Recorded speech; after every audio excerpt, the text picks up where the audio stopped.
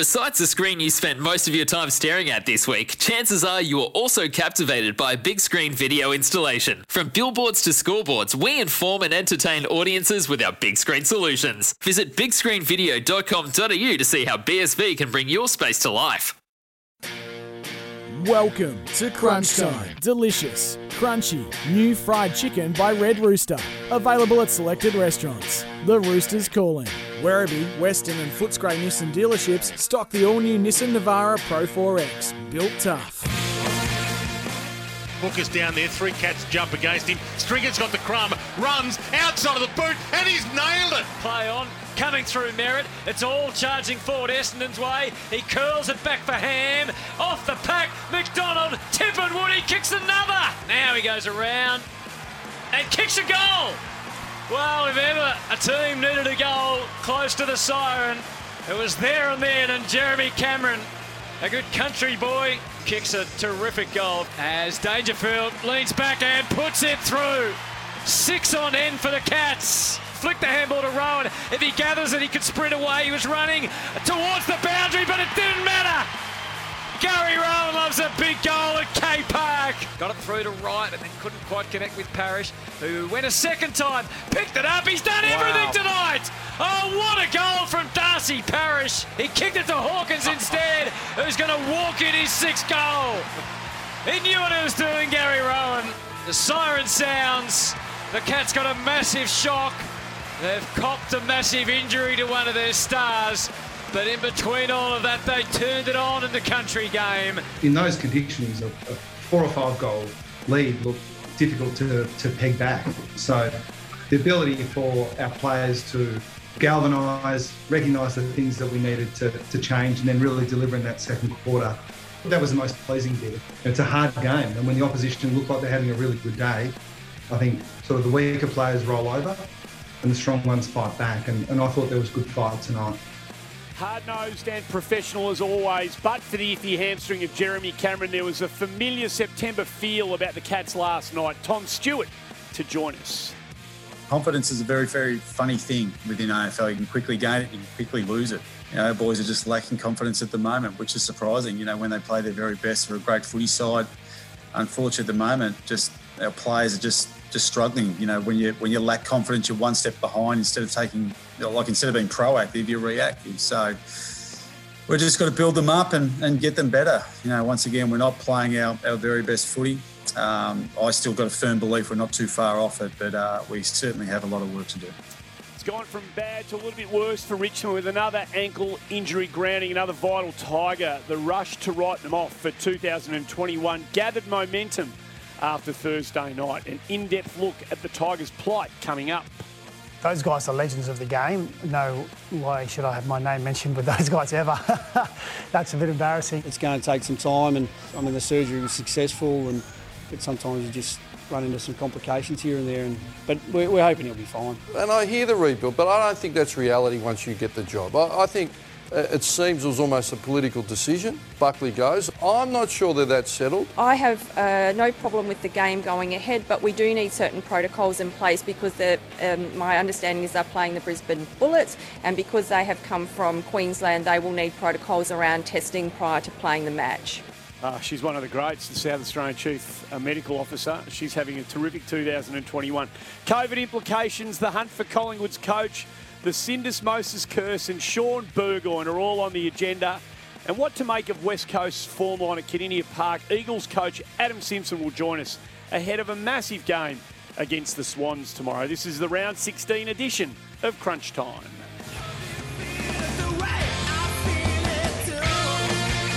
G'day everybody, great to have you with us this Saturday morning, and a shout out to Nicola Spuria. It's not the Brisbane Bullets, they play in another league in another game, but anyway, we'll cut us some slack. Great to be here, filling the seat for Gerard Whateley, Andy Marr alongside Justin Leppich and the rest. I'll get to those in a moment. Hello, Lepar.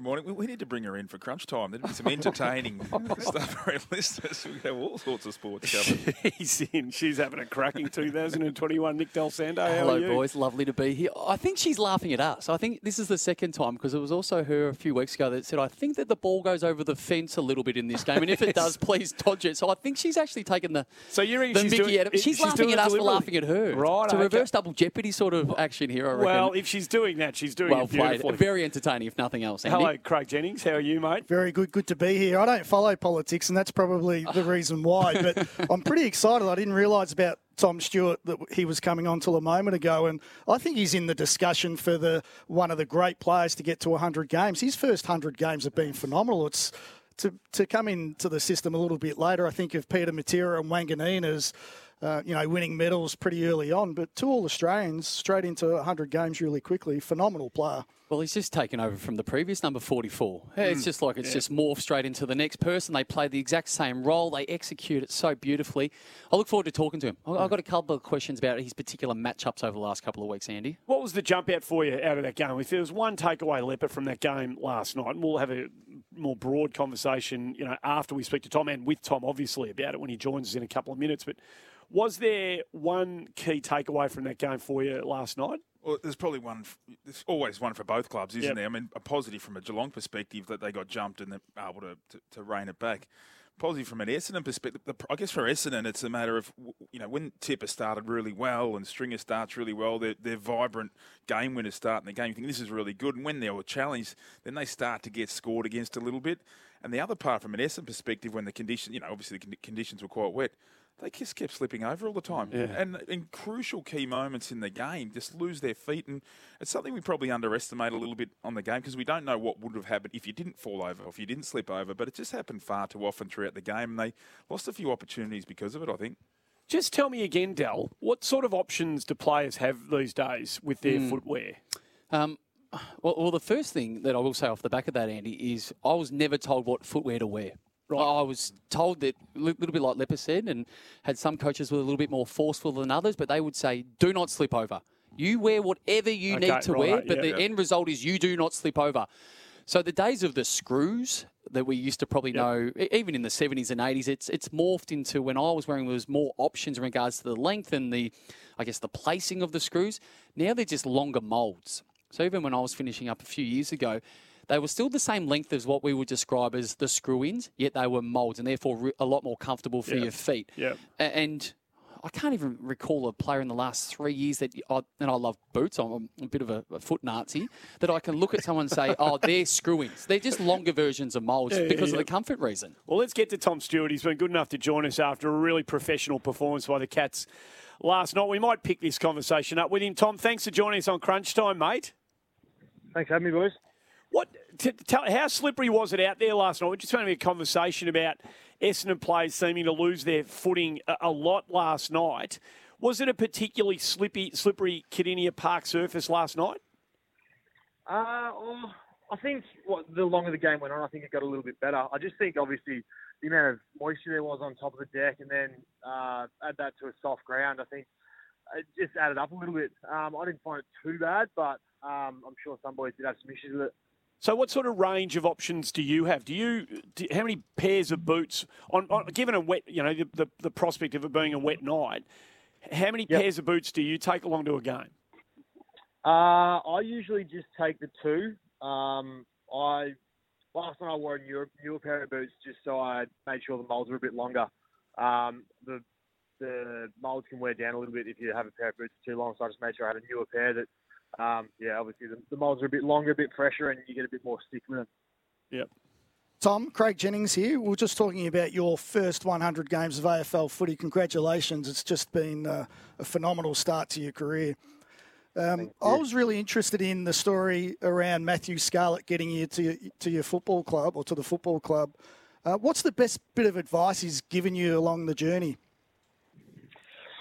I think it was multiple little bits of advice, whether it was just tinkering with starting positions and just different moments in games, how to approach being, I suppose, a bit of more of an undersized third tall and how I can still impact in the air and on the ground, and just using my strengths and backing myself in. But it was multiple small things along the journey. There wasn't one real pivotal thing that he told me that stuck true. It was more just small bits of advice and ways that I could still impact the game, whether it be in the air or on the deck. And I think it's just a multitude of things that have sort of culminated to the end result. So off-field, one of the great things at footy clubs is the nicknames we all get given. And I'm reliably informed that you've got 3 nicknames, the General, the Scoreboard and Griff. Can you go into detail on any of those? Well, the General is not true. That's been made up from a long time ago. So as it goes, when I was playing VFL footy, Scott Selwood was playing in the VFL at the time. And he thought he'd have a bit of a laugh and try and make up a story that after one game I was running around telling everyone that I'm the General of the back line, and it actually just stuck. As most great footy nicknames do, there's no real truth behind them. Scoreboard, there was a bloke at South Barwon who had the same last name as me. His name was Johnny Stewart, and he works on the Scoreboard, so I copped Scoreboard for a while. And then Griff, Stewie Griffin off Family Guy, Zach Tui came up with that, thinks it's hilarious, and it's no good. So obviously, when you don't enjoy a nickname, they always seem to stick, and I've obviously got 3 pretty ordinary ones. Tom, Justin Leppich, just talking about your role. Obviously, in the last month, you're very high position half-back. As you said, we look at you and think, is he a key position player? Are you more the half-back flanker type? We're sort of saying more Corey Enright. You're saying off air as well, weren't you, Dale? That sort of role, what sort of player you are. But just looking at your matchup, so we had the Charlie Cameron one last week. Are you more suited to the taller type more than the speedy type? Do you think that, Charlie, if you had to play Brisbane this week, would that be the matchup you take again? Or you think you go to more a taller type where you can use your strengths of intercept marking and so forth? Yeah, not really sure. I think Scarlo sort of comes to me each week and gives me a certain role to play, whether that's tall or small or that loose role. I'm just trying to adapt and add more strengths to my bow.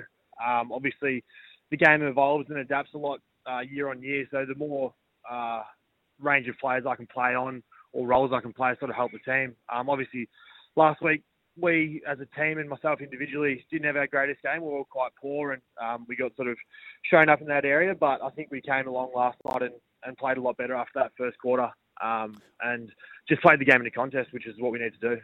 Tom, which one would you prefer? I mean, and the obvious answer would be I'll do whatever the club needs me to do on that particular day. But if this is a final and your particular role, do you feel that you've got more impact on the game and support the team better when you are that roll-off intercept defender opposed to a lockdown like you have been the last couple of weeks?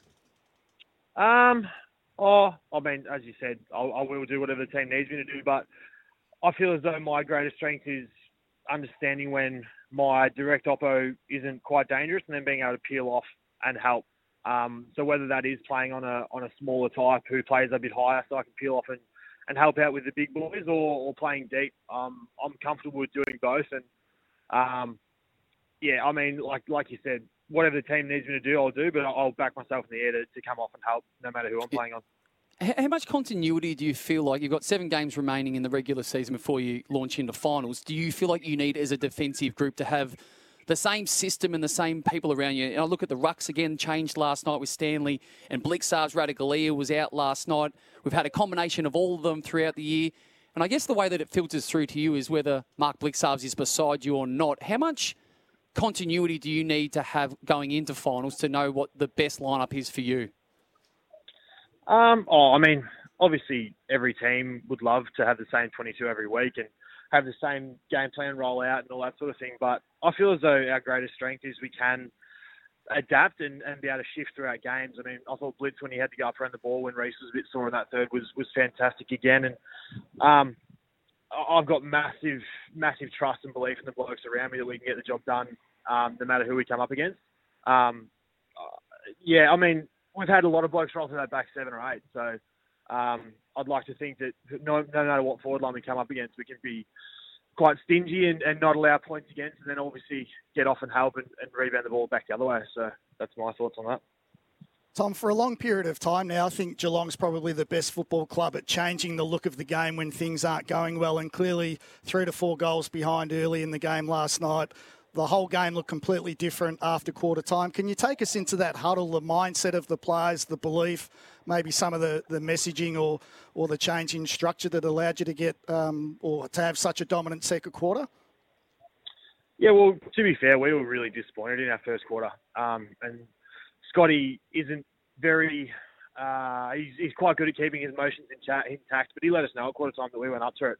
We were poor in the contest. We allowed Essendon to keep the ball live and get ahead of us in attack, which isn't the way we need to play the game. So we had to adjust our depth in defence and allow our off-ball players to get in behind us and then control the ball in the back half and then just give Hawk and Jez a look at some one-on-ones ahead of the ball. And obviously disappointing with Jez going down, but he was electric in that second quarter and he really got us going. And obviously Hawk as well hit the scoreboard and it impacted really well. So we just need to give those boys a chance one-on-one and building the ball from the back half, being a bit more composed. And then once we can get that ball in there to one-on-ones, it's as dangerous a forward line as there is in the comp. So we just need to understand how to do that and when to go at the right times.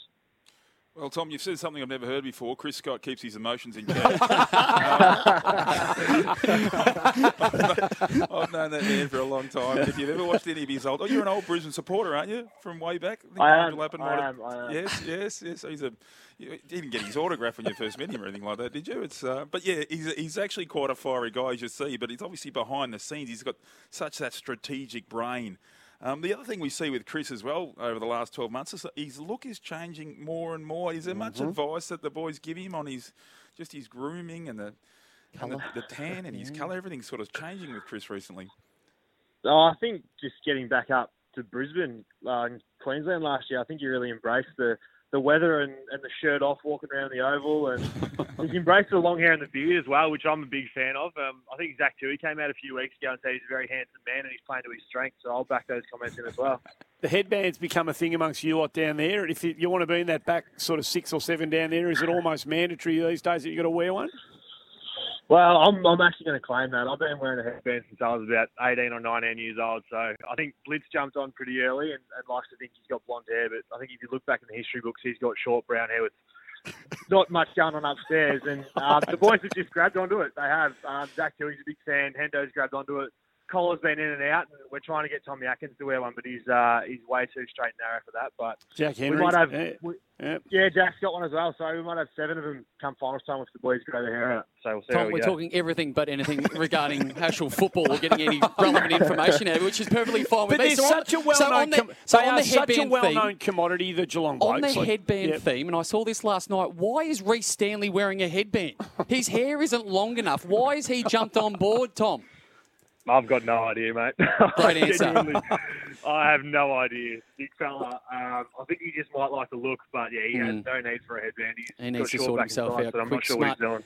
Hey, tell us about the ground, and we're always fascinated, and sometimes we go a little bit too far about the dimensions of GMHBA Stadium, but the scoring end. So once again, the Bombers get off to a really good start, 4 goals to start the game. 18 of the 23 goals were kicked to the right of the broadcast last night. What is it about that ground in particular that you guys play so well and know it better than anybody that happens to always be the goal-scoring end?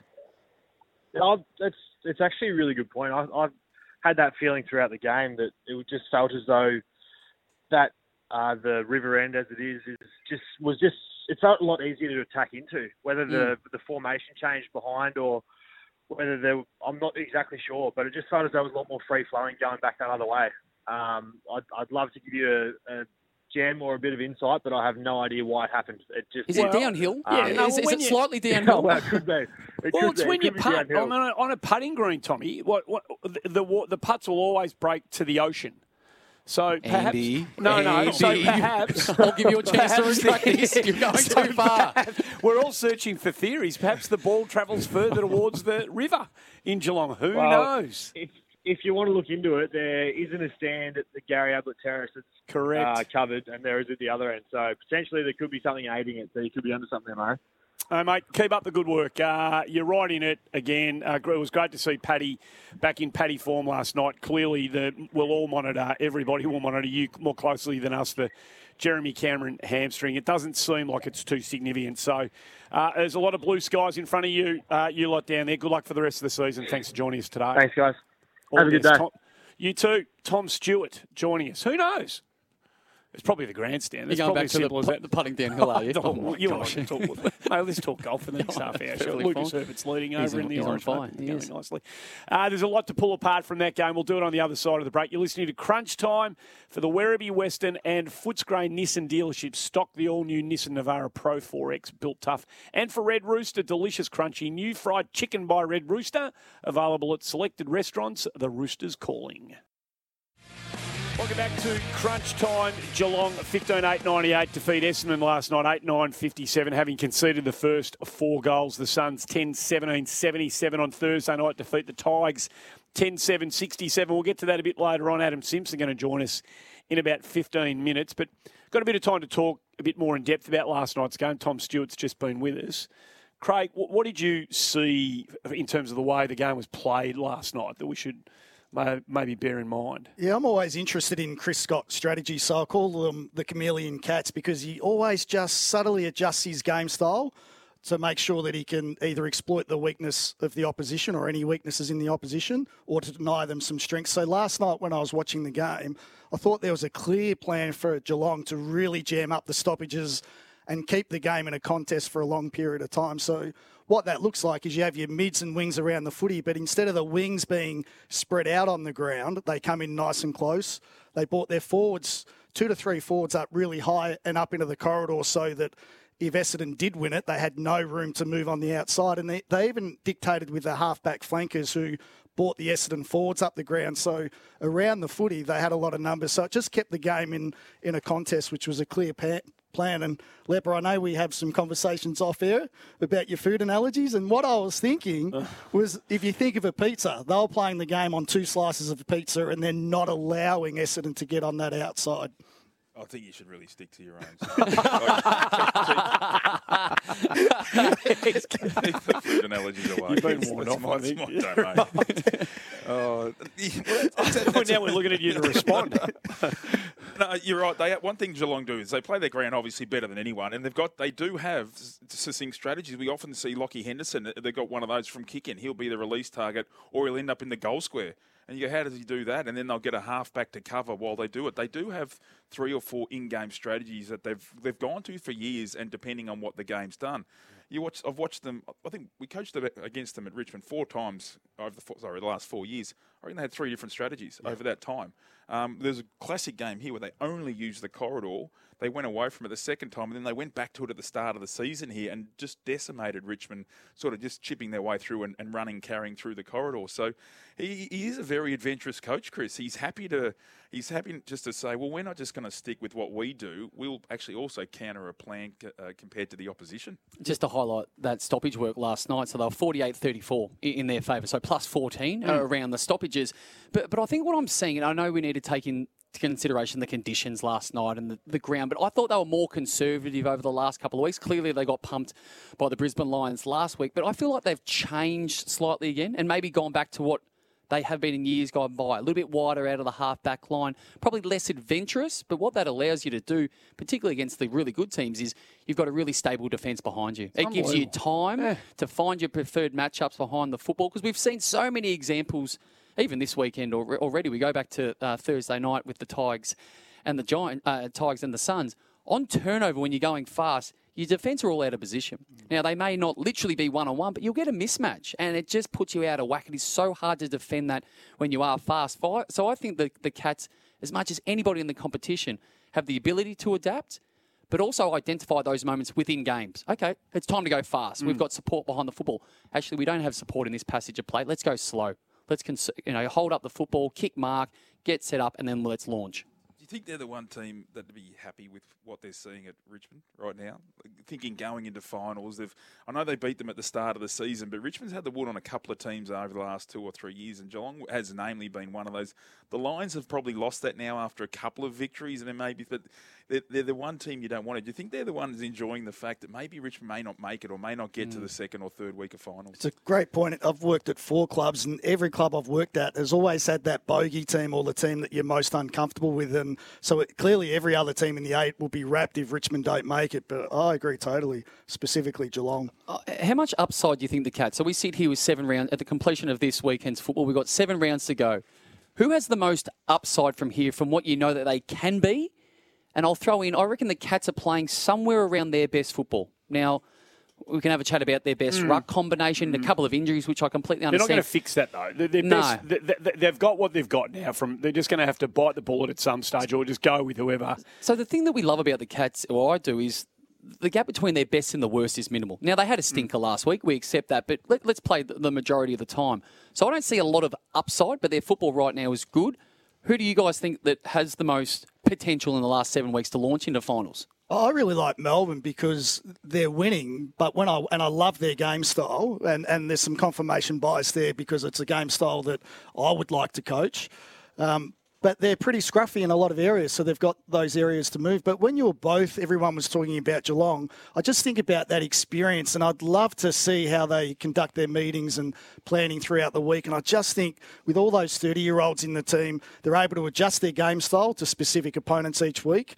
A close game scenario, they're pretty comfortable in knowing how to hold a lead, and they can change the look of the game. We see it every second or third week with them. If they're behind on the scoreboard, they can adjust. So even though Geelong look really good and you think, where does the improvement come from? I think when you've got so much experience in a team like that they're comfortable in any environment. They can adapt and adjust to whatever a team throws at them.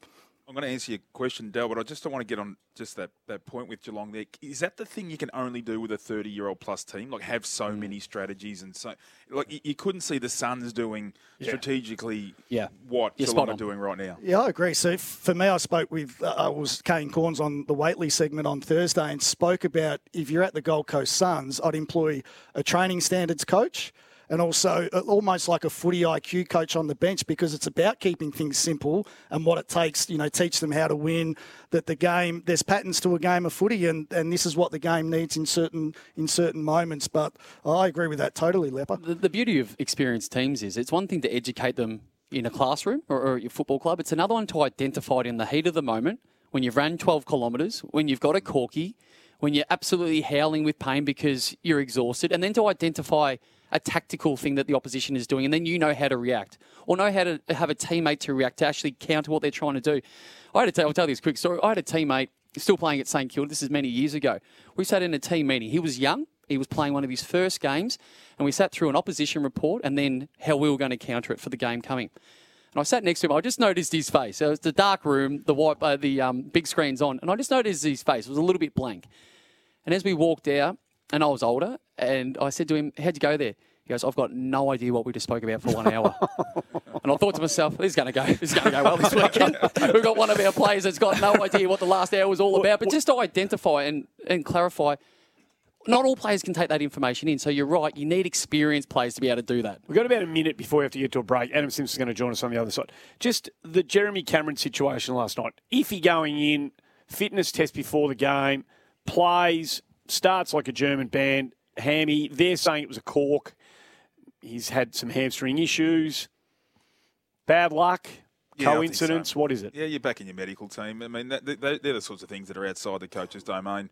You really hand that stuff over, whether it's the concussion calls or the medical calls, all those things come, it's almost a separate part of the football department now. You sort of say to them, okay, who we got available? All right. And let me be devil's advocate, though. If Chris Scott says after game in the press conference, it was iffy. It was an iffy hamstring going in. Yeah. If you've got, at this stage of the season, a bloke who's got soft tissue-ish history, and the bloke knows they know it's iffy, is it an unnecessary risk to play him? No, you just make the call if they're right, because you also want to get continuity of performance as well. There's lots of things you want to weigh up, and you just have to back your medical team in. And look, and that's the thing. And sometimes they'll get it wrong too, medical teams, like we all do. Humans. And the player gets it wrong as well. So you've got an experienced player in Jeremy Cameron who knows his own body. And just to put this in perspective, this happens all the time. The amount of times you go into a game and you're thinking, is it sore or is that just me? Or did I feel something? This is going through your head all the time as a player. And the majority of the time they get through fine, and hence we don't know anything about it, and nor should we. But I would never question the medical staff to ever think, hey, let's just roll out Jeremy Cameron, one of our best forwards. Like, to think that they're going to take a risk at this time of the year. Now, in hindsight, it's easy because he's clearly done it. But prior to that, his first half of football was great. He was moving well and played, did everything he had to with his 3 goals. So it's easy in hindsight. But I would never think that any medical staff in their right mind would roll someone out that isn't anywhere near 100%. Yeah, the hamstring's a funny one too, because you can play with a lot of injuries. You can jab up a finger if it's been dislocated, and even if you get a knock on it, you'll be right. Just just play with it over weeks. But I've always found hamstrings, and I'm not going to use a food analogy this time.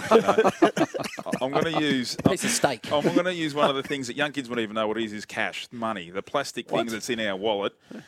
You can't rip one of those, but you can't actually destroy one of those. But if there's a little nick in one of those plastic notes, you can just rip the whole thing in half, So with the hamstring, if there is a slight nick, that is the danger that if it isn't perfect, it can open up really quickly and easily. But by nature, if they're strong, they're like that plastic note. They're tough and really difficult to break. So what about that analogy? Is that okay? I've gone a branch away from food. Absolutely magnificent. Very good. It'll be a $100 note as well, knowing you. Well done. Simpson not too far away.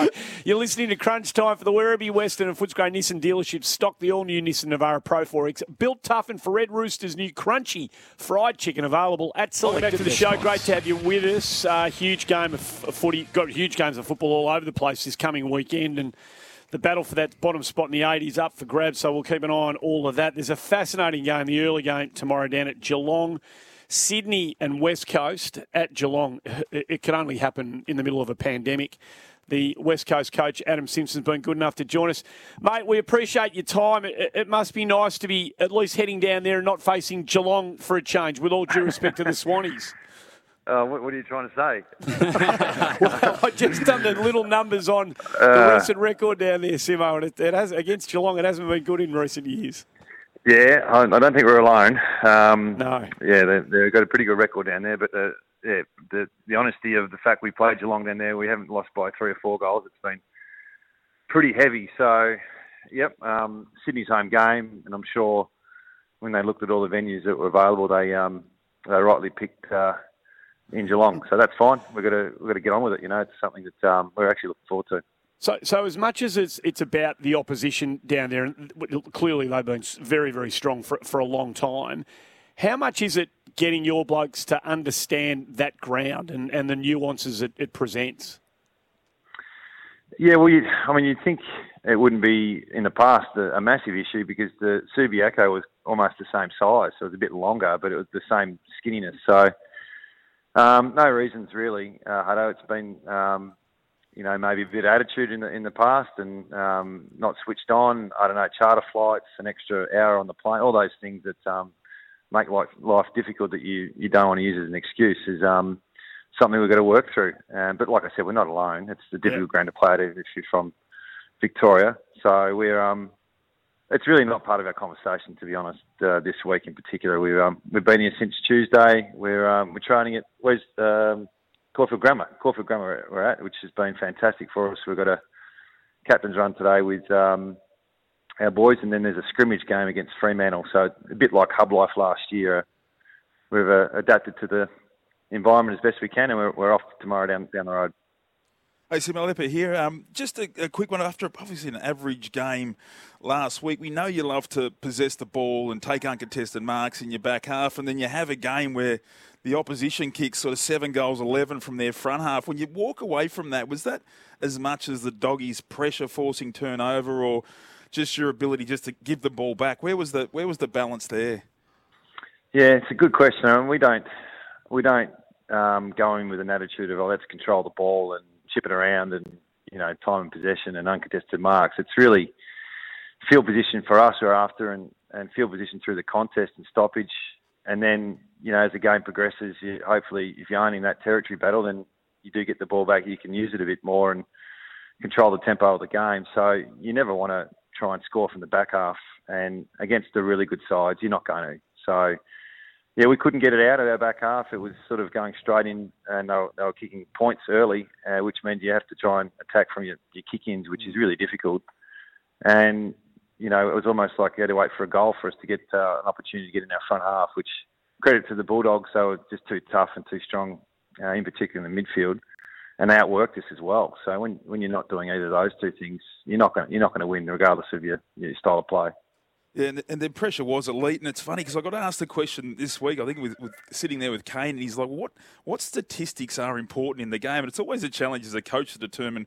I guess the answer from my coaching is, well, it depends what your game styling is and what your rate. And I know there's been some questions about the pressure rating of the Eagles, and I know you know that it's not a part of what the big picture is for the West Coast Eagles. Can you just explain to people why that part of the game, and a lot of teams aren't great at pressure, so isn't the factor that's a part of your game style that's a real big KPI for you?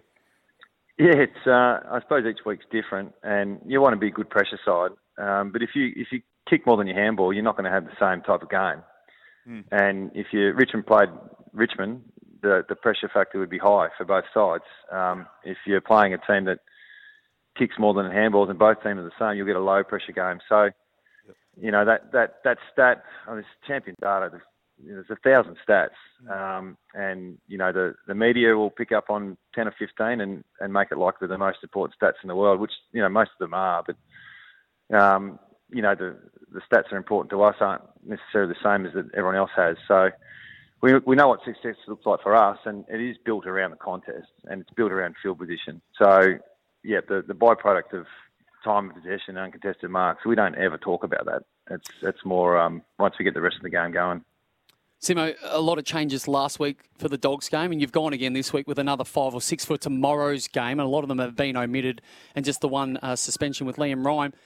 How much of that is through frustration of not getting what you want, opposed to finding the best combination for the remaining 7 games?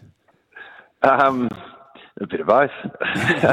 Good no, answer. look. To be honest, we've been actually quite proud of the fact we've had a lot of injuries this year to very good players, and we've managed to blood some young kids and give them some opportunity, and they've stood up for the large part. So we think when we transition our list into the future that there's some real growth underneath us. On the weekend, we had an opportunity to play a stronger team from an experience point of view, and they didn't perform. So first week back for a lot of them, but no excuse. So, I'm sure if Elliot Yeo and Luke Shuey, McGovern and Duggan had played for 10 weeks in a row, they might have performed a little bit better on the weekend. So we still think they're building. But yeah, to think we get everyone back and we're just going to be our best versions, probably, not going to happen, but we should have been a lot better than what we were on the weekend. Simo, Craig Jennings here, mate. It's been a long time. Craig. Now, with the talk around new coaches, what advice would you give anybody that's going into that Collingwood coaching job? Something that you would have liked to have known when you first started at West Coast? I suppose you never think you're ready until you're ready. You get lucky enough to get asked to go for the position.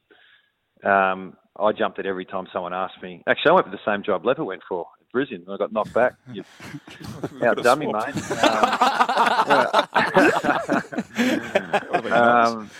That was my first crack at it when I went for the Brisbane job.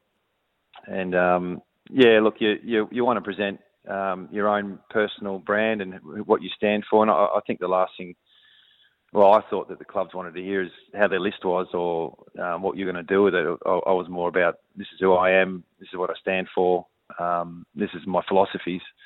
And I don't know the list as well as the footy club does. So I sort of went in with a bit more vulnerability on not knowing everything. And it took me 3 or 4 goes before I got the West Coast opportunity, which I just didn't realise how big the club was until I got over here. So that was the challenge. And then taking over from Woosha, I think I did my press conference in the John Worsfold room, and there was a John Worsfold oil painting with an eagle on his shoulder behind me.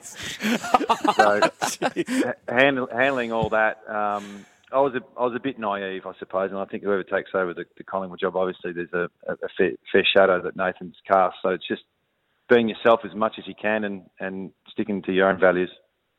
So within your coaching team, Simo, I know Daniel Pratt, outstanding coach, ripping guy, but I hear great things about Jamie Graham. Is he somebody that should put his hand up? Yeah, well, yeah, if he wants to. I mean, it's a challenge too when you're from WA and you've got a young family and you're entrenched with your life over here. And taking that giant leap is is something that he needs to work through. I think he's ready.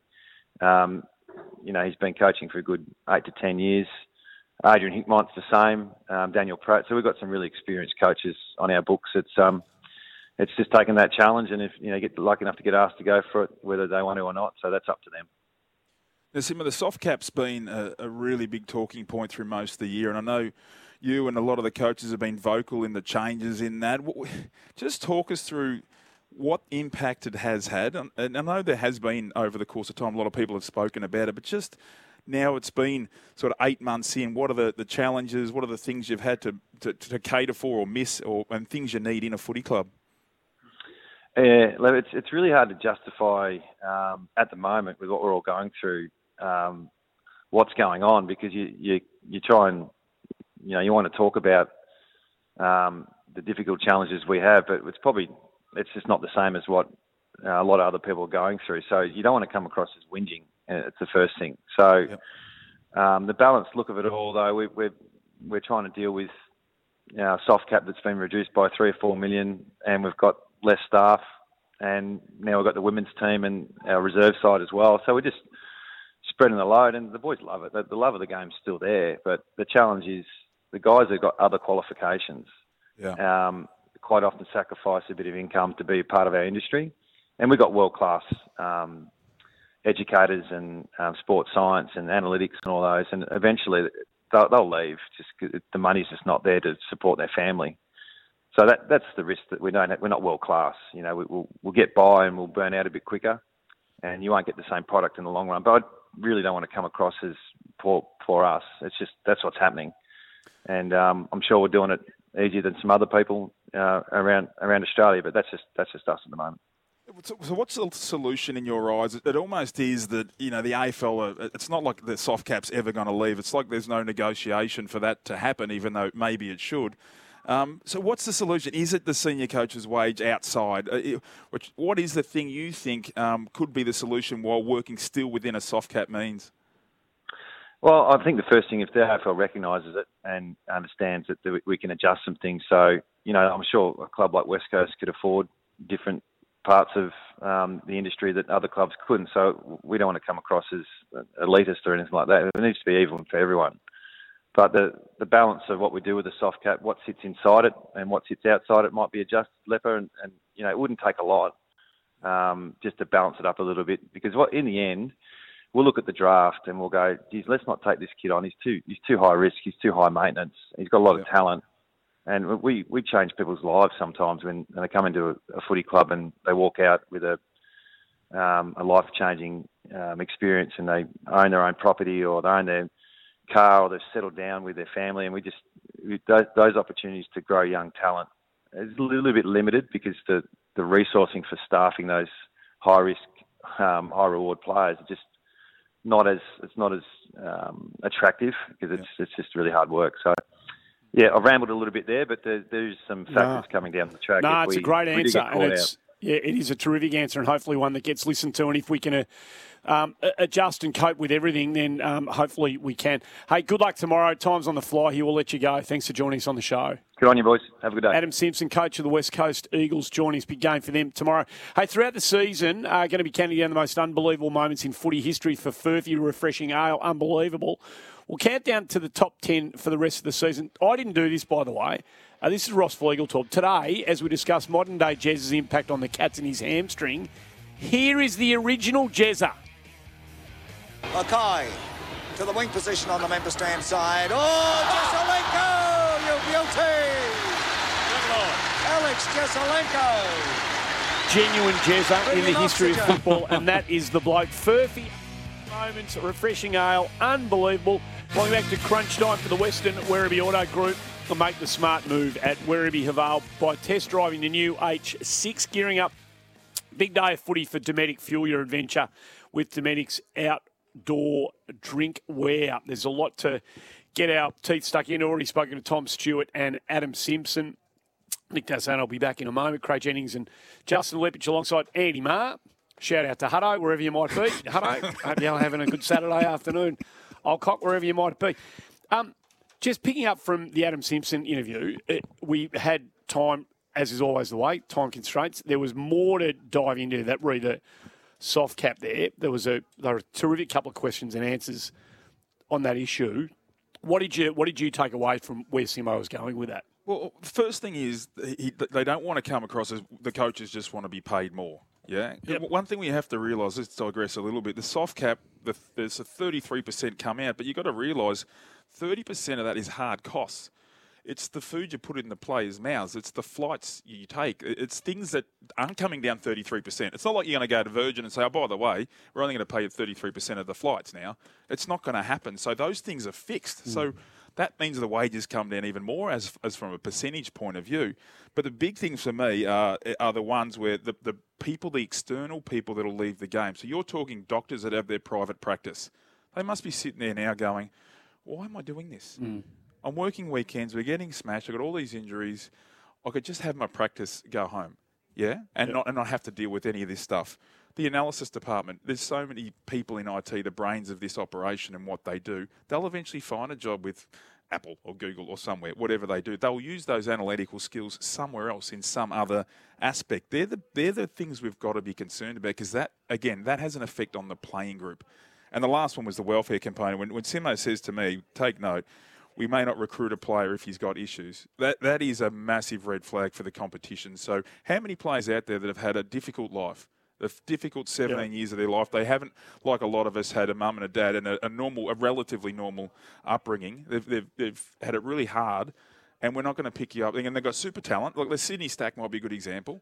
We're not going to pick you up because you're too hard. We don't have the resources around to support you. We don't have someone that can drive you around, look for a home, make sure that you're eating correctly, all those things that required that they hadn't had with their upbringing. So that to me is we miss out. As footy lovers, we miss out on seeing those super talented players. And the flow on from that, and a live example could be Sean Burgoyne leaves Port Adelaide and comes to Hawthorn. They said, we can't service this and we can't back our medical staff in anymore because we don't have the resources to provide that sort of attention for individuals. So the flow on from that, Leopard, and you're spot on. So there is talk that there'll be a little bit of money drip-fed back into every club through the soft cap. But you've got all these... Let's just look at the coaching staff for a moment. And then, let's say it's 30, 40%, whatever their pay cut may actually be. They're doing more work than they've ever done. They're as stressed as they've ever been in their life, and it compounds and rolls through their family and all those sort of issues. But if more money comes back into the soft cap, does that money go to the current people that are in those football clubs that are saying, hey, I'm doing more hours than I've ever done, I'm not getting any more money for it, and that raises some questions? Or do the club say, well, we need to actually top up on those resources, and I'm sorry, assistant coaches, this is the new norm for you guys. You're working harder than you ever have. You're not getting paid what you once did. So you've got to find that balance. You want to keep the really good people at your football club while also knowing that you need to top up on those resources and have more hands on deck to support. This is why you need some sort of agreement, because the thing with the assistant coaches might be, well, what we're going to do, we're going to change the role. It's actually only going to be a 10-month job or a 9.5-month job. So we're going to pay you less, but you know what? You're going to have a bit of extra time at least so that we're going to do it in some fashion anyway. So in those other few months, you might have to find other employment for you, but they have to have some sort of way where they can negotiate this just to make it fair and everyone Would that be happy. attractive? Well, I think so. Yeah. I mean, you don't want to, if you're going to get something taken away from you, Andy, if the work time comes down, well, that's probably an even balance. But if you want to add more work and go back, the pendulum's swinging the wrong way on both accounts. So, yeah, it's an interesting one. I'm worried. It's not worried for today. It's like all hard times. We can all put up with it from a very small period of time, but it's how long you can put up with it for. Some of the brand being trashed, do you? There's been, we had, when Chris Scott a couple of weeks ago was asked whether he'd like to see Brad Scott come back into coaching, he said, no, I wouldn't. It's not an enjoyable job. This is a bloke who's getting paid pretty well, I reckon, Scotty, Chris. But that, even that doesn't dissolve the downside for him. But you think about Chris Scott as well. So a guy who said that is in one of the most successful football clubs. Right. He's a club that's got no restrictions by the AFL. They pretty much own themselves, so they don't get the AFL house ringing them, telling them what to do. And he wins all the time, and he's saying it. They're the scary red flags for me. Imagine if you're at the other end, you're coaching a team that's basically run by the AFL. They drip feed you the whole time. They tell you what to do, and you've got to put up with those things as well. There's one for you, and without trying to put you on the spot, I do apologise if you feel like that. From what you thought when you got the job at Brisbane, how much you thought you would love the job to what the reality of it was. How much, just on measurement of enjoyment? I really like the job, but it cuts down to different things. The hardest part is you don't know what you're getting. So the Collingwood job, you don't know what you're getting till you get in every employment. So I went into Brisbane thinking, all right, all I have to do is do what I did in my presentation. Here's the game plan. Here's the numbers that add up to it. This is how it'll work. You go and you go, well, we only paid 95% of the cap. And we've just lost our 3 best young kids, and and we've got a welfare issue, and so they're the things. The poor, like if Sam Mitchell gets the job, he'll realise very quickly it's not about his X's and O's. It's about, there's so much management here. I've got to, I had to fight to get to 100% of the cap in the first year. Through the lines, no, we don't pay that, and Michael Voss inherited that as well. So the things that you work. That Vossi had to put up with that for 2 or 3 years as well in that part, because Brisbane lost a lot of money in that period. So all those things can affect your end result and end product on the field. Well, you can have a big, broad conversation. We haven't got time for it today, but you can have a really big, broad conversation if you want about this, I reckon, because it goes to, have we got the structure of it all right?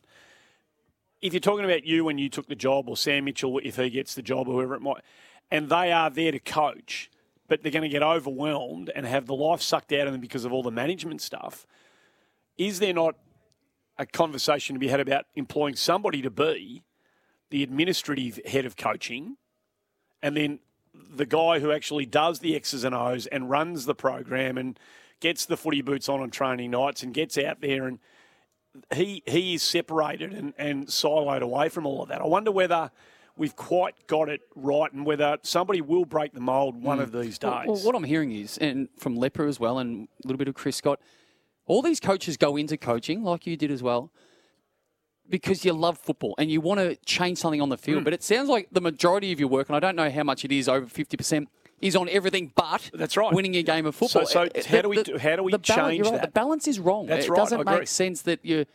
Well, you do understand. We all do. You've got a lot of people to answer to, and there's a lot of money involved from different avenues. So I get that part.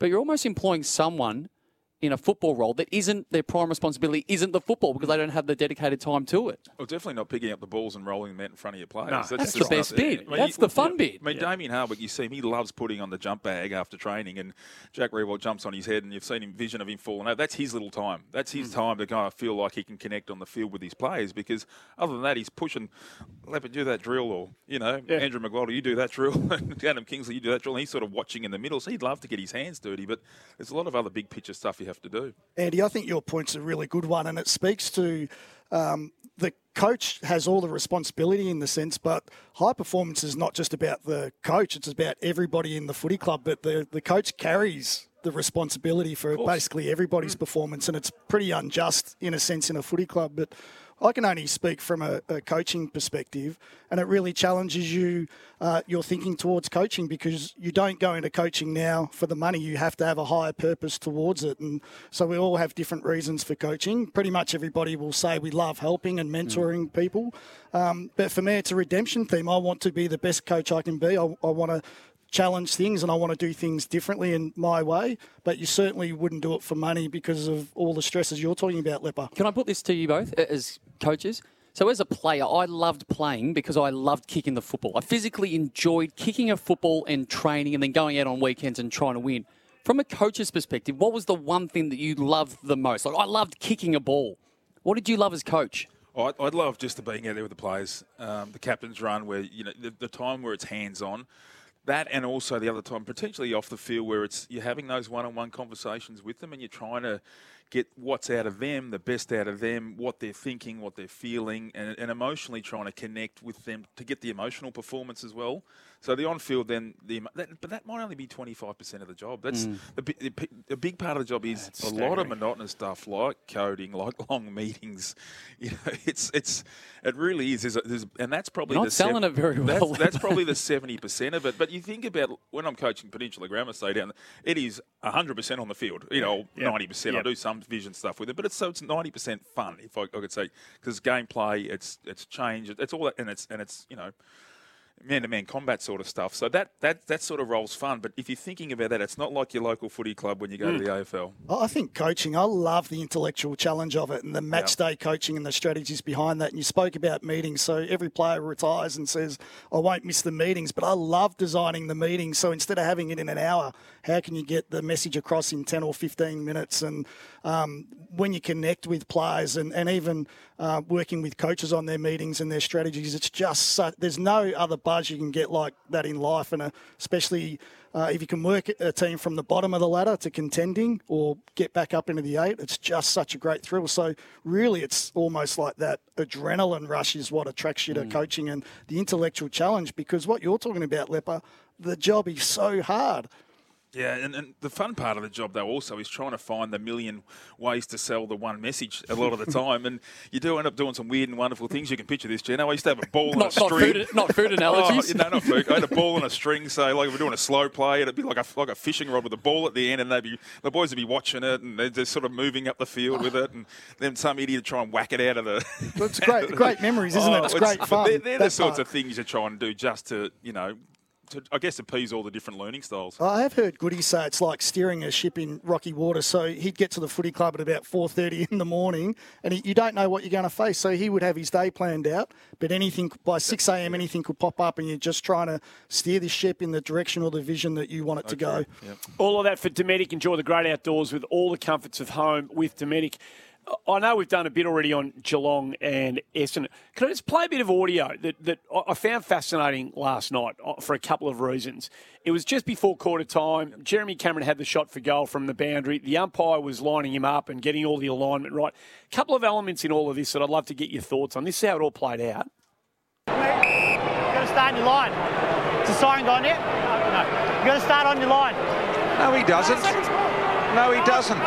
Jeremy. You've got to start on your line. No, why? You've got to start there. And then you can play on. No, he doesn't.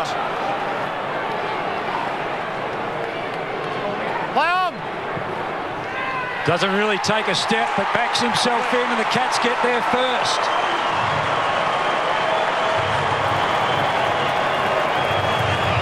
The siren hadn't gone, which meant that you had to start on your correct line. Okay. If the siren had went, you could have gone. In case it went, I can still do that. No. So if it goes, hoping it didn't go. Yeah, because I think it's not far away. Yeah, that's what I mean. So I don't want to play on and then the siren goes. Yeah. So that's why I'm saying, why can't I do that beforehand? Because we don't know that the siren's going to go. So you're a bit and late in the quarter. So everybody was thinking if there's anyone critical about that last night or observational about it, everyone thought, you don't understand the alignment rules. It wasn't about that for me. It was about why is the umpire referencing the siren? Why is the umpire why is he telling Jeremy Cameron how long? He shouldn't be telling Jeremy Cameron how long there is to go. He's clearly getting some information from somewhere. He didn't know whether the siren had sounded or not. Did any of that strike you as being slightly odd? I found it very unusual. Now, Brian Taylor, calling for Channel 7 last night, has been criticised on social media, as everybody is on social media, to be honest with you, about not knowing the rules. I was as confused as anybody last night. I thought there was moments where the clock had stopped because the umpire kept referencing, has the siren gone? It hasn't gone. There was 15 seconds left on the clock when that conversation initially took place. Yes. Cameron kicks the goal, and then when you hear Cameron and the umpire conversing after the goal's been kicked, there's still 5 seconds left on the clock. So he is right, by the letter of the law, and correctly, that the siren hadn't gone, so therefore Jeremy Cameron has to start on his line and can play on from that position. If the siren had gone, he's allowed to go to the boundary and therefore kick it from in line. So he actually goes off his line to then kick in line. So that is correct. But then for the umpire to say, has the siren gone? Oh, no, it hasn't gone. I was almost helping you so you didn't play on while the kick was going. And then to say, I think that the siren's about to go shortly. Oh, I don't know when the siren's going. So clearly there was some communication coming through the umpire's earpiece. But my take on that, Andy, is he was said, and I think this is happening more than what we think, where umpires are helping players do something or not do something. Stay on your line if you play on it to behind because you kick. No. Your job is to adjudicate. Let the player do whatever they want. If they stuff it up, that's their fault.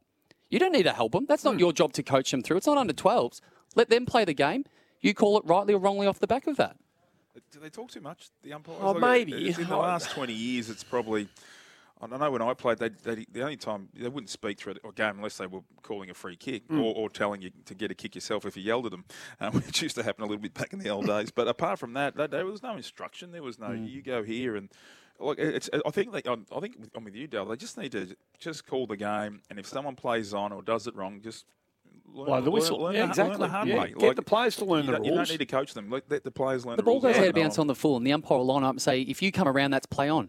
You don't need to tell them that. No. That's the player's responsibility to know every rule. Play on, it's out of bounds, throw it in. I mean, I just found that really strange. If it was, I reckon there'll be a meeting of the coaching staff and the administrators and the umpires and say, listen, let's just make sure that we're clear on this. You know, if something's coming inside your ear, like, please don't let it come out. Exactly. If we're going to tell you something that's a little bit hush-hush, please don't present it. Exactly. We haven't done anything on Essendon. We spent a lot of time talking about Geelong. Does everybody here agree that Essendon has got a lot of things going right at the moment? Looking forward beyond this season, are they in the need of a proper, established, ready to go tall forward? Is that one of the things they need beyond the here and now? Yeah, I think so. I mean, Carl Hooker's been a good servant of the footy club, and he does a good job. Yep. He halves contests, he brings the ball to ground, he does stoppages for him, a lot of grunt work. But is there something else out there that they need? That's probably the one position that would need, I think. You know Essendon really well, Lepo, and when I was watching last night, they've got great ball movement. I think that's why, even though they're not winning every week, we really enjoy watching them play, and you can see what they will grow into, that eventually defensively they'll get really strong as the players get cohesion together. But they love when they're playing against intercept defensive teams, and Melbourne elite intercept defensive teams. You think of Lever and May, you think of Stewart on the weekend, and they're just kicking high long balls in. Now, I know last night they try to adjust a little bit and shoot some lower footies inside 50, but if they're going to stick with that ball movement plan, which works for 3/4 of the ground, but if they're going to drive long balls to the top of the goal square, then, you know, another big body down there would be pretty critical. Off the top of my head, I think they had 35 inside 50s. Of their last 35 inside 50s, they had one mark. They dominated inside 50s on the night. I think they were plus 17 off the top of my head as well for the inside 50s. So looking forward, yes, absolutely, they need a forward. But as I quickly scan the market, I don't think there's any genuine big man out there right now. So what I would say to that, Andy, is that they are desperate for a key forward. But I don't think it's next year. So don't go out and just pay overs. We're seeing clubs pay ridiculous cash for what they think they are desperate for at that moment. So if it's not there and it's not the right person right now, then you might go through another 12 months, being next year, of not having your perfect forward line. But I can't see them winning the flag next year. Save that money would be my recommendation, and then go hard when that right person is there. Not just a person or a player, the right one that can actually make a substantial difference when they are genuinely in that window. So intuitively, Josh Marnie, the footy manager at Essendon now, was the footy manager at Melbourne for a long time. What if I said a name like Ben Brown, Wiedemann, that might not cost a whole lot of money, and they go there for an opportunity? Does that feel intuitively? As long as you pay the right price, as in what you're paying them per year. You don't want to. So I would look at those two, and you don't have to pay them. They're not around the $1 million number. They're nowhere near that if you pay them the right value. But that will complement what I'm saying is the big fish at some stage. At some stage, they're going to have to pay out on somebody when they're in the window. So if it's not next year, don't be paying overs. So save your cash. I had a quick look this morning over me muesli when I was coming on. I had a look at all the blokes out of. I can't remember what I had for breakfast this morning, but the blokes are out of contract at the end of the year, right? So there's who play the role. There's a handful of young blokes and there's a handful of established fellas. So I'm just going to go through the names. You go first, Lepper, then you, Del, then you, Craig. Yes or no? Would he be worth thinking about, even if it's just for a year? So the old blokes, you know, maybe stopgap. The young blokes, you've already mentioned Sam Wiedemann, who's on the list, Geno, so we'll get to him as well. But so yes or no, is he worth thinking about for a year if it's one of the veterans, or, you know, a longer-term prospect? Levi Casbolt. Yes or no? No. No. No. Mason Cox. No. No. No. Josh Jenkins. No. No. No. Sam Day. Yes. No. Is it a definite maybe? What's a definite It's a yes or no, Craig. It's a yes or no. It's a yes or no. That's a definite sitting on the fence. No, I want to be in list management to get more information. Jake Riccardi. No. Ooh. Yes. Yes. Jacob Kazitsky.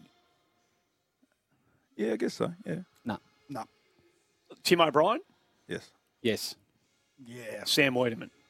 Yes. He's a definite. Right, okay. So there's a couple there. Now, they're the, when I say the easy ones, they're the gettable ones because you're not trying to prize a bloke out. You're not trying to sort of, who knows where Melbourne's going to be at with Ben Brown, but these guys are out of contract. So you can, you can have a go. To Geno's point, that they do give away the most amount of marks against them in their defensive 50. So what is the role of that guy? Because if you want to, I said no to Mason Cox, but he probably hasn't proven just to bring the ball to ground, has he? So if the role of that guy, if they're just going to bomb it in and his role is to bring it to ground, well, maybe some of those guys aren't. Well, what's Peter Wright doing? Yeah. I mean, yeah. Well, that's the guy. Imagine being told that. Imagine being a forward. You're 2 metres tall, and you said, "Hey, we don't even care if you mark it. Just bring it to ground, and we'll pay you each." Like, come on. The problem we with can Peter, do that, can't we? Everyone knows he's 2 metres because he's his name from his name, so we know he can do it. Off the back of those names you mentioned, Andy, and we said yes to quite a few of them. And I'm thinking forward for Essendon supporters, they're building for something special. They've got the young group. You need to complement. But you think about them on grand final day. Those forwards aren't winning you a grand final on grand final day. So that's one piece of a possible 2 or 3 tall forward line. There has to be someone bigger and better than that. Yep. And I think you're on the money there that Essendon aren't changing their game style to beat an opposition. They're just putting their game style, their best game style, against the opposition's best. So they're not trying to take anything off their opponent. So the game style you see now, of course it'll adjust and evolve slightly, but what you see now, you'll see next year. So really, what you're saying, Del, is they'll need to find the 1 or 2 players across the ground that suit their game style. Richmond was the big talking point, obviously, out of Thursday night. They could have been absolutely blown away. They could have been torched by Gold Coast. All the numbers tell you Gold Coast played them off the park the other night, but they just couldn't put it on the scoreboard. So there's that. Trent Cotchin was the subject of a lot of online conversation, social media conversation. He's been talked about a bit since. If Richmond season paddles from here, they don't come again and they don't, have the in-season resurrection and win the flag. Who knows whether that changes his mind or not. Where's he at? Where's Trent Cotchin at right now? Oh, I might go get a coffee. You might want to chime in on this late. No, he isn't playing as well. Like, he isn't playing as well as he was. He does look like he's lost some energy. The week before, I think he tried to manufacture some of his genuine style and his smiling and leadership last week. The week before, he got really angry and agitated. So there is 2 parts of the game. It's what your body can physically do, and it's how your mind mentally wants to get up to play every week, and your motivation. And we know that as you get older, the more games you play. We've all played it apart from Andy. You actually lose motivation. That's fine. You do. That's fine. That's a fact. You do, and he does. There is signs of that. I don't know what you guys see, but there is signs. Is it just a blip or is it just a long-term thing? Well, the tough one for Trent Cotchin, and you look at his evolution from the number 1 midfielder and probably where he sat in their pecking order of a midfield group and the role that he plays within that. And to his credit, it's been the combative, the stuff that no one else really likes to do. Yep. And what he has done for them as a midfield group has allowed the more flair and the more probably brilliant ball winners and ball users to really flourish over the last few years. It takes a toll.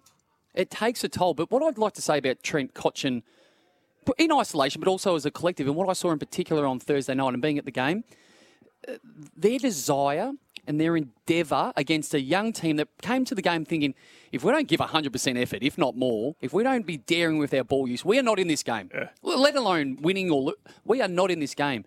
And what it looked to me with their body language, some of their reactions to certain situations was, we don't have to give 100% tonight. We're just going to get the job done. Right. And it's a dangerous place to be. And I know it was one of their weaker teams in regards to the ins and the outs. Still had 16 premiership players in it. They did. Yeah. Their system. So I was concerned more about the Richmond system was gone. And I just think Trent Cotchin looks like that as a collective of what the group looked like on Thursday night.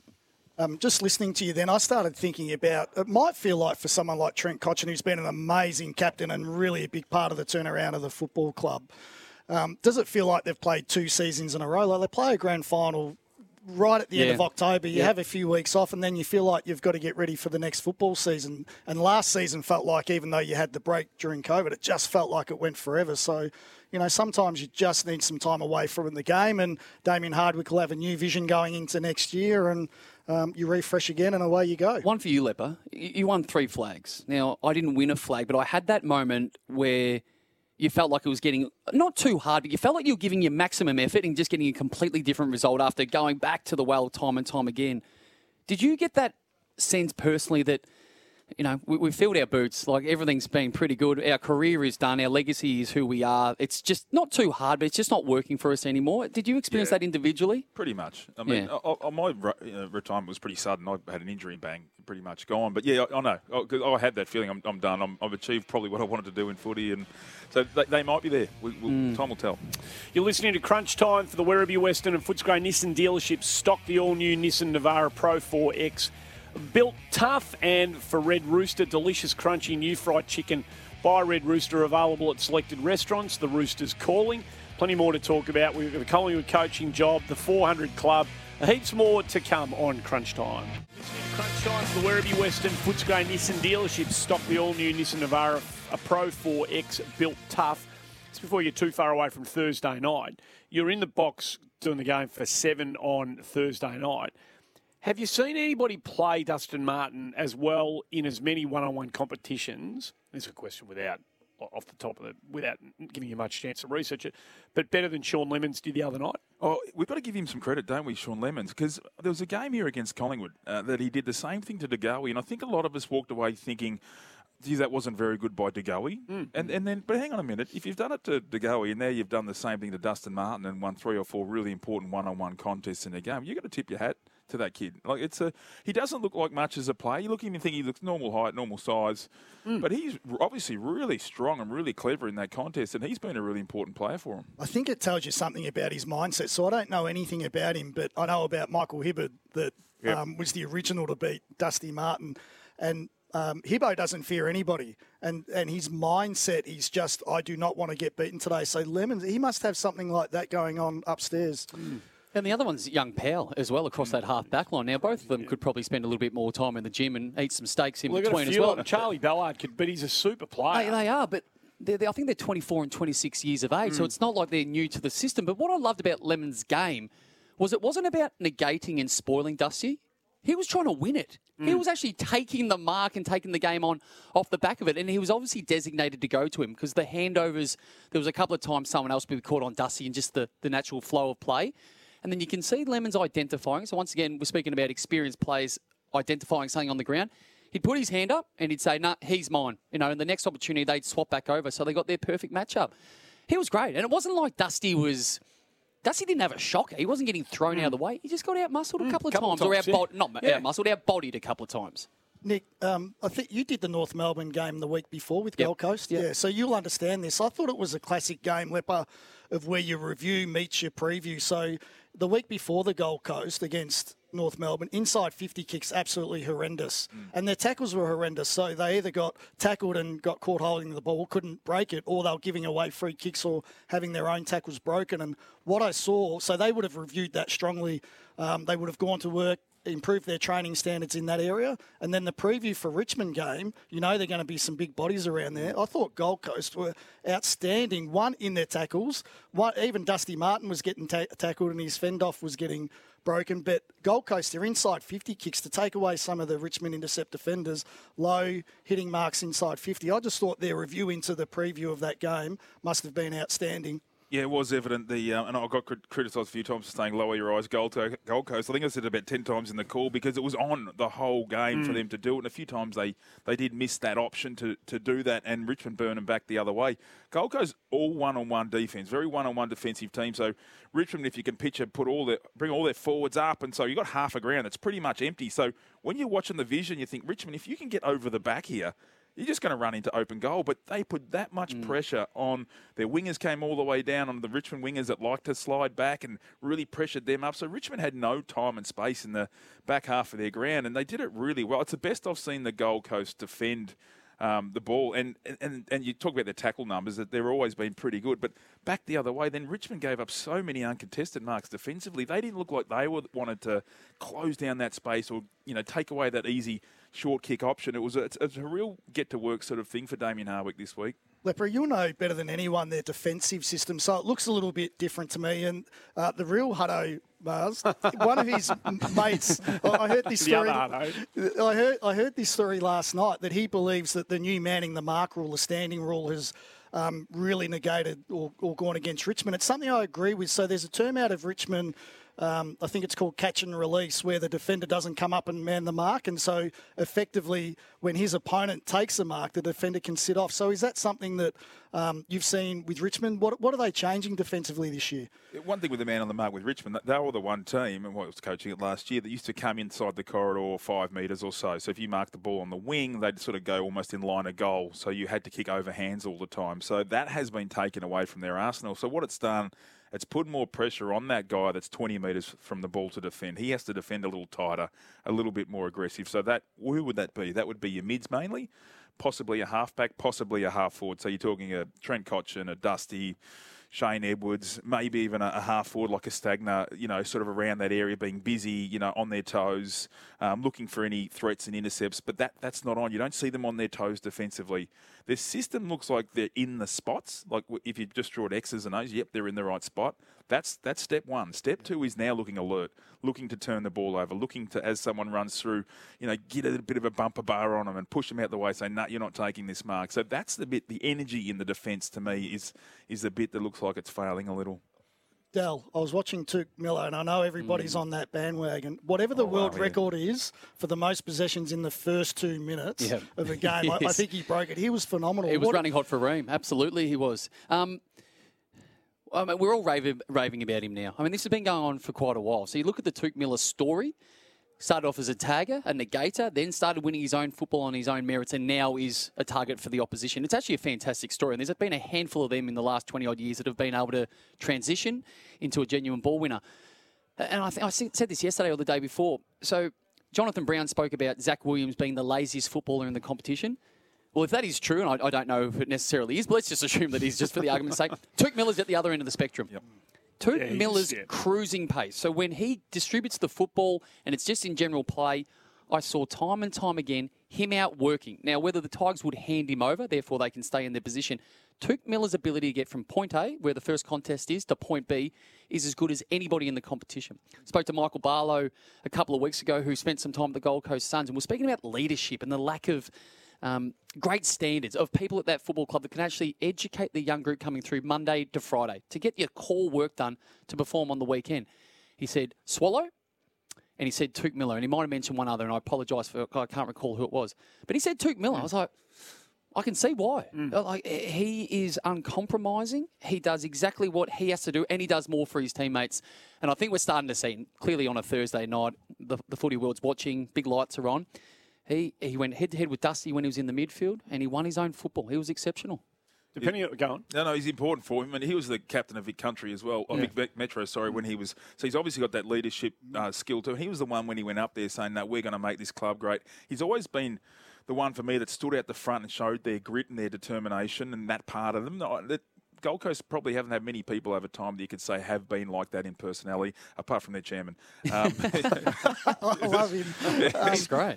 But tagging's such a good way to learn about the game in the midfield, Del. So, I'd forgotten about that story. And when you listen to Stuart Dew in the press conference on the weekend, he said it's a reminder to keep our training standards high. So, those type of stories, Leper, they're really important for other players to follow through. So depending on what happens, last word on Richmond for the time being, depending on what happens here with the Giants and Fremantle tonight against Carlton, Richmond could be out of the 8 tonight. They've got Collingwood, Brisbane, Geelong, Fremantle, North, GWS and Hawthorn to come. Do they play finals this year? Well, that's not an easy run. That is actually not an easy draw. There's Brisbane, tough game. Geelong, tough game. Fremantle, tough game. Giants, tough game. Fremantle and Giants away. They're the tough ones. The others you'd think they should win. But are they making the 8? The irony in that is 2 weeks ago we were saying they had a good run home. So when you're out of form, every game starts feeling hard, doesn't it, Lipper? I just think it's what the teams below them do. Yeah. I think last week they gave Essendon and the Giants an opportunity to leapfrog them. They didn't take it. Now they've given them Essendon, Giants and Freo an opportunity this week to leapfrog them. Will they take it? I mean, Richmond are sitting there saying, "Okay, guys, we're gettable. Here's your chance." Yeah. And none of them are taking it below them, so it's up to them. Completely agree. So you look at that bracket of the ladder, it's Richmond competing with the 3 teams below them as it currently stands. So if you're going to ask me who have I got the most faith in from here for the remainder of the season, with all the injuries, with their last 2 weeks have been really poor, I'm probably still backing in the Tigers to finish 8th. Reputation counts for plenty. They lose another one, though. Basher Hawley probably out for the rest of the season. They're going to hang on to a bit of hope that he might come back from the syndesmosis. We used to hear it referred to as a high ankle strain. Now we know more about it. Is this a construct? The fact that we're hearing... They've got 3 blokes out now with syndesmosis. I think they've had a couple out earlier who have come back. It's not just Richmond, but Richmond do invite the tackle. They love hanging onto the footy and invite the tackle. And then this, if you go back and have a look at the injuries sustained, the syndesmosis injuries sustained, they are unerringly similar. About 75% of them are sustained in the tackle. Well, where's it? This is like the new version of OP. Well, it used to be called the high ankle strain. There weren't many of them. But I wonder whether the way players are being trained to hang onto the footy, draw the tackle and then lay it off, I wonder whether this is the reason or potentially the reason for why we're seeing more of these types of injuries. Yeah, a lot of it comes when the twisting in the tackle a lot of the times, and it's maybe just a bit of luck too. I know, I think it was 3 years ago, Dan Butler and Kane Lambert did it in the same week as well, but then again, they've got 3 defenders as in the space of 1 week that have gone down with a 7-week potentially plus injury. That's, I don't know. It does happen in what you're saying, Andy. It does happen in the tackle. Whether it's do they hold on to the ball too long, I'm not sure if it's that. I just think it's more just a bit of bad luck in the tackle, and you get caught up. Did Basher play on? Yeah, he did. Wasn't it in that incident on the far side of the ground in that marking contest where he landed awkwardly? Yep. So and that's the other one. Played out the game. Yeah, yep. I saw, so at football clubs, they spend a lot of time with wrestling coaches, jiu-jitsu coaches, rugby coaches. So really it's over to them. And I spent a year with watching Johnny Donoghue firsthand. I know he's been at Carlton. He was amazing at teaching players how to break tackles, how to tackle and break tackles. So it's probably over to his area and his relationships with the medical people, because if they are aligned, then it's something that clubs will need to dig deeper into. Yeah, and I learned from John. And he was at Brisbane my first 3 or 4 years in coaching as well, and I learned a lot of the stuff and the grappling from him. But when we do coaching on game day or at training, you have to be really careful with the knees and the ankles, because a lot of time when you're teaching some of those moves, if you can, a knee and or an ankle can get caught up when you start to twist someone to the ground. Now, you don't do it to sling them to the ground or hit their head, but yes, you do want to turn your opponent a little bit in the tackle, and in that, things like this can happen. What's really interesting about that point, one of the advantages of working at AAMI Stadium is you're right next to Rugby Union, Melbourne Storm, Melbourne Victory. You've got tennis and NBL across the road, so you can access so much coaching information. And Craig Bellamy's philosophy has always been, if we're not getting injuries on the training track, then we're not training hard enough. But I know from Lee Matthews, Lepper, and most people in AFL world, you're trying to avoid injuries on the training track. So the two sports have completely different cultures when it comes to tackling. I've just had a text message from the great Robbie Nahas, who's just reminded me how much I love John Donoghue's training sessions. I did everything I could do to get out of those sessions. He was a bad man, John Donoghue. I love you like a distant cousin, but I can't imagine grappling and wrestling technique training. Would it surprise you if I played dead for 45 minutes of that session? Would have been up your alley. I played dead. That sort of stuff. Ask Robbie what he liked in training. Did he didn't like weights? Robbie Nahas would have a coffee and walk through the gym for an hour, and I don't think he ever lifted a weight, the great man. Who needs a rever? For Harley Heaven. The Harley Davidson Pan America is coming to Harley Heaven in Melbourne, Dandenong and Ringwood. Visit harleyheaven.com.au for details. What if I put to you three esteemed luminaries of the game that it was the Giants who need to rev up today? Disappointing last week against the Hawks. Just half a game out of the 8 after the Tigers lost on Thursday night. They run up against the best side in the competition so far for 2021 today. They bring Tom Green back.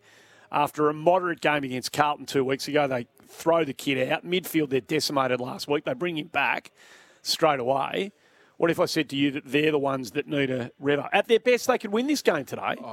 They're the ones I'm disappointed with, to be honest. Well, I've gone through start of the year disappointed, then really wrapped for them. In the last 2 weeks, you're playing teams 17 and 18 on the ladder, and you walk away with 2 points.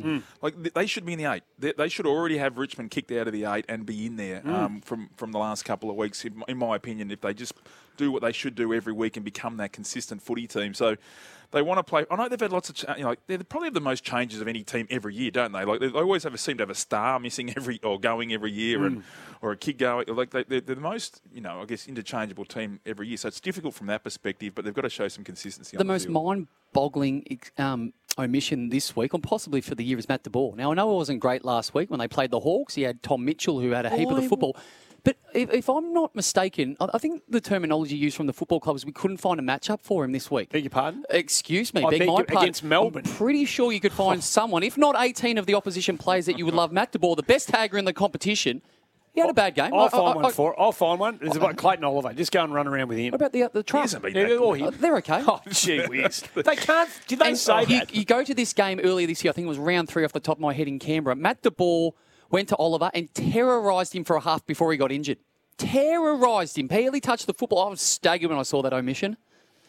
They might be a football club that they're not sure if they're about this year or about next year. You know, Leppy, sometimes you're trying to get wins now, but you're also thinking about the future. So, you know, maybe that means 1 or 2 older players tip out of the team a little bit to give a younger player an opportunity. But they're definitely a team that should be hungry to make finals. And I feel like I'm supporting GWS all year because it's been such an interesting You sort of wanted, yeah, that's right. season. Yeah. Harley Heaven rev up for Harley Heaven, the home of Harley Davidson. Right, a few other little bits and pieces. Just one, Darcy Parish. I know we've said we're going to move past this game. Darcy Parish is having an all-Australian season. Everybody, that's no surprise to anyone, right? Dylan Shields not in the team. They've got the kid they brought down from Jai Caldwell from the Giants, who will both be back next year ready to play. And who knows, they might get a couple of games into them late this year, Shield in particular. But how do they manage these two guys who have been brought in, Shield and Caldwell, midfielders? That's what you are. And I know some people say you can't have enough midfielders. Jared Healy's a huge villain. But some blokes just like being in there all the time. And Parish is thriving. Merritt's signed on for 6 years. Can you afford to change whatever's worked for Darcy Parish this year? Can you afford to change that, given how well he's going? I think it's Parish's job until his form doesn't stack up. But for me, Parish is a big occasion player. So a team that's not going to win a premiership this year, so there's no Norm Smith on offer for him, and he's won 3 medals. And I remember him winning a game for Essendon last year. In the last 2 minutes, he's on Lukey Parker. He gets 3 really critical touches. And they're the sort of players that you want in the midfield, that they know how to win games. And they don't play well when you're 5 goals in front. They play well in big games and when it counts, and Parish is one of those. Anzac medal, Dreamtime medal, and the Tom Wills medal last night. His numbers, I think he had 16 and 18 disposals in his first 2 weeks of this year. His numbers after that are off the charts. They're like, if you have one of those games a year, you're telling everybody at the pub about it. But it's become his standard. But it's an interesting question that you raised there, Andy, with Shield and Caldwell. So I'm of the Jared Healy approach that you look at the best midfields in the competition, go back to the Brisbane days, the Hawks, it's the depth. You look at the Western Bulldogs right now, it's about the depth. But Devon Smith's been pushed out at the other end. And he come across, and there's always fallout, from these situations. Wasn't getting enough midfield time at the Giants. I'm going to come to the Bombers and get more midfield time. You ain't getting no midfield time. How much? That's not happening. Darcy Parish still hasn't signed. He's out of contract at the end of the year. I would have thought he's the number 1 target. But I think if you're comparing him to Dylan Shield, I don't think Dylan Shield, his best is an inside mid anyway. But that's where he. But if you look at his numbers, he's an uncontested mid. He's not a contested ball mid. I think one thing that he's going to have to do is get used to a different role. He's going to potentially, look, Kane Lambert plays for Richmond. He starts at half forward, then comes up to the midfield, loses his opponent, then uses his run on the outside to break a line. So I'd be keeping the metal hog and annoying those blokes. Can keep him in the middle. And you summed it up there. What Parish is great at, getting the ball from an inside at ground level to the outside, is just so clean. And you can't take away that from the midfield in my mind. I've only given you a minute and a half to do this, so you three are going to duck and weave here. Bartlett, Tuck, Harvey, Fletcher, joined by Burgoyne. Rank them 1 to 5, please. Go, Justin Lippage. I've gone Bartlett, Harvey, Fletcher, Burgoyne, Tuck. Now, I haven't seen 2 of these guys ever play. So with Kevin Bartlett, I'm only going on what he's told me about how good he was. So I've got Kevin Bartlett 1, Boomer, Tuck, Burgoyne, Fletcher. I had to go with coaching philosophy, so I went Burgoyne for culture and win the game and win the game strategies, and then I went Tuck because any Hawthorn IP's valuable. Kevin Bartlett is just driven off the road listening to you. I'll get to him. And then I've got Fletcher because then we'll go to our defenders. He's had a heart attack. You're building a whole team here. And then I'm going Boomer. But the reason God, he's got Bartlett last. The reason why I've got KB last is my first memories of football were following Fitzroy in 1980 when Kevin Bartlett was winning premierships. But interesting about that year, Fitzroy finished last but beat Richmond in the home and away season, who won the premiership. There's a great picture of all of them together. The thing is, they all look the same as when everyone there played, even KB. KB actually looked like that when he played as well. Have you got one? Have you got one? No, that was only up to you, mate. Okay. Yeah, KB won. The rest are equal second. Hey, don't forget, you can give us a ring on the open line, 1300 736 736 for the Southern Phone. Switch to Southern Phone. Simplify your life with Southern Phone mobile plans. It's been fun, boys. Jared, I'm sure, will be back next week, I think. Until then, have a good afternoon. You too. Nick Dalzano, Craig Jennings. Justin Leeps is going to stick around for the footy. This has been crunch time for the Werribee Western Footscray Nissan dealership. Want to witness the world's biggest football game? Head to iCanWin.com.au, predict Australia's score with a crystal ball, and it could be you and a friend at the FIFA World Cup Qatar 2022 semi-finals, all thanks to McDonald's. Maccas, together and loving it. TNCs apply. The all-new Nissan Navara Pro 4X, built tough.